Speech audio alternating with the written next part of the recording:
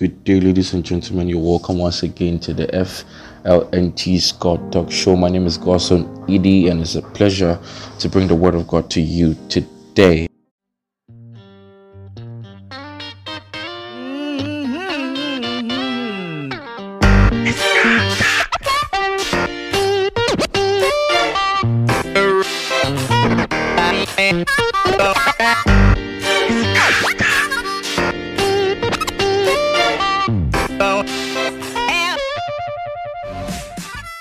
So we will be talking about something I have entitled My Defense. You see, as people of God, as children of God, you may ask yourself, why do I need a defense? Why do I need something to hold on to as my defense? Okay, I just want to create this scenario from during the time when slavery was a thing, and certain states had abolished it, and some other states in the US had not abolished it. It was the slaves that had attained freedom needed a chit or something to show, a sheet of paper that supported their claims of freedom, and so they had to hold it around and then take it wherever they went to, so that they were not arrested and taken back into slavery. And you see, the Bible says something wonderful about us, as previously that we were in sin. In other words, we were slaves to sin, or our master was sin. So we obeyed everything sin gave us. We were subjects of the effects of sin. Whatever sin wanted to do with us, we just obliged and did. And that was how our lives were, because the fall of man, Adam, had caused us to be subjects to sin. And that has been our life since that time. And today, I just want to make something established between that subject matter. And someone will ask, why? Okay, we've gotten born again. Why do I need something to show? We are not like slaves, or it wasn't like in the days where slavery was a thing. We were in sin, and God has saved us, and then we are redeemed, we are changed, and that is all. That should be the end of it. But you see, the issue is, once you were in sin, once you had a master, once you came from somewhere, there would definitely be somebody making a claim of you. If you look at the settings of the court of law, there's always a plaintiff and a defendant. The plaintiff is making a claim about the defendant, and the defendant is also putting out a notion that would be his defense against the claims of the plaintiff.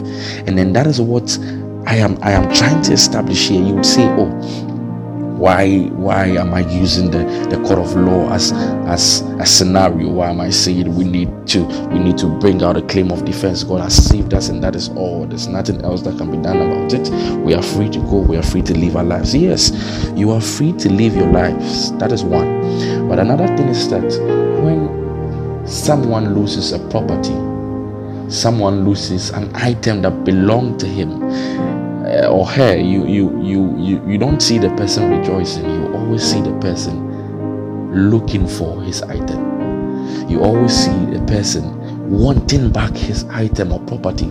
So there is no way a master will lose his property and then we expect the master to be happy or calm down. So the enemy, who is sin, would always want to make a claim on you. The enemy would always want to bring out a complaint about you. And we see that throughout the scriptures, the adversary, Satan, has been making claims about people God has taken out of disaster. God has taken out of problems. God has made them the subject of his thoughts. He was always making a claim. He made claims about Daniel. He made claims about Joseph. He made claims about Job. He made claims about David. He made claims about Jesus. Some called him a demon. Some called him one with a wrong spirit. He made claims about each and every person So what makes you sure that he's not going to make a claim on you? Which of course he's already making claims. He says you are not fit to be called a child of God. He says you don't deserve the life you are living.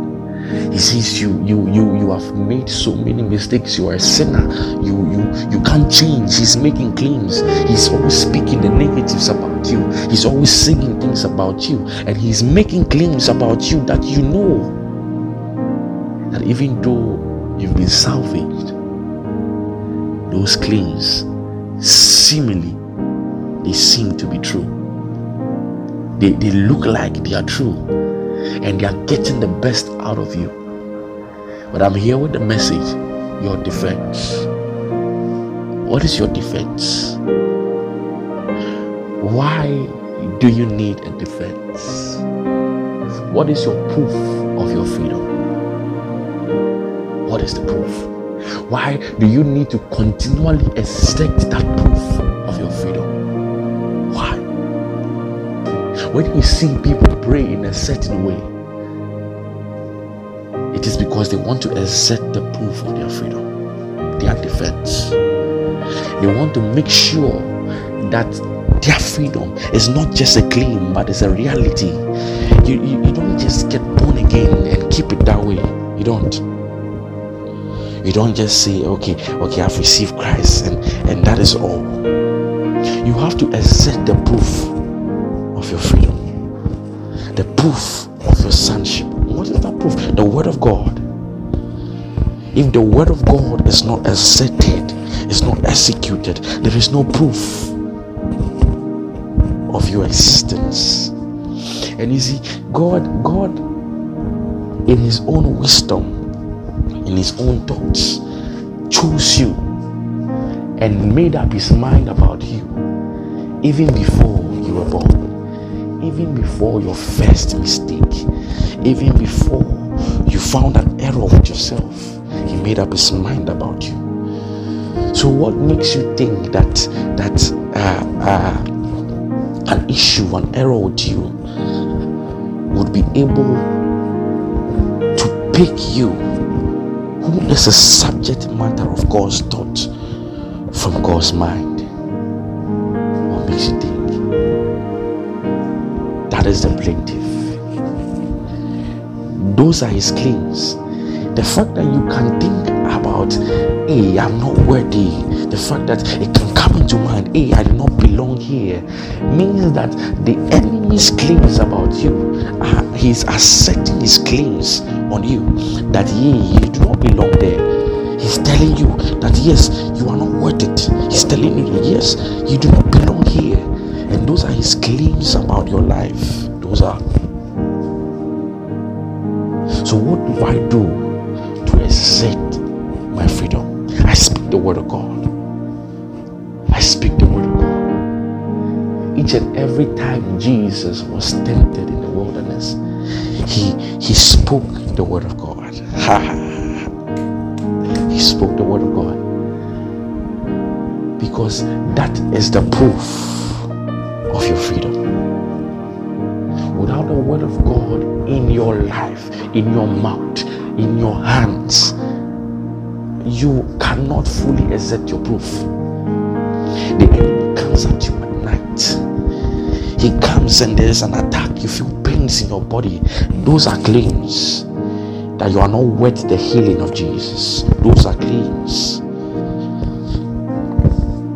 You are somebody, you continually have headaches, and you feel you've done all you can.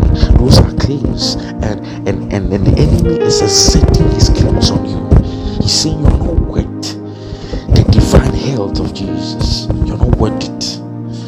You are living life as a pauper. You are living life without money, and then you are struggling with life. Those are claims. Those are claims of the enemy, the adversary, telling you that you are not worth the riches of God. You are living life, and people are dying all around you, and things are dying in your life. Those are claims.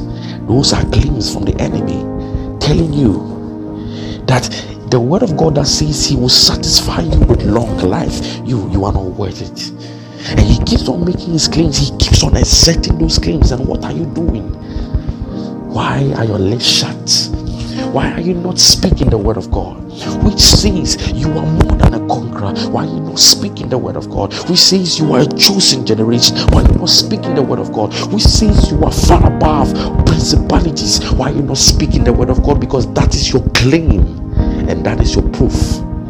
That is your defense. Beloved people of God, that is my message to you today. I pray that you would continually keep listening and keep elevating yourself. God bless you. And another time on the FLNT's God Talk Show. Bye bye.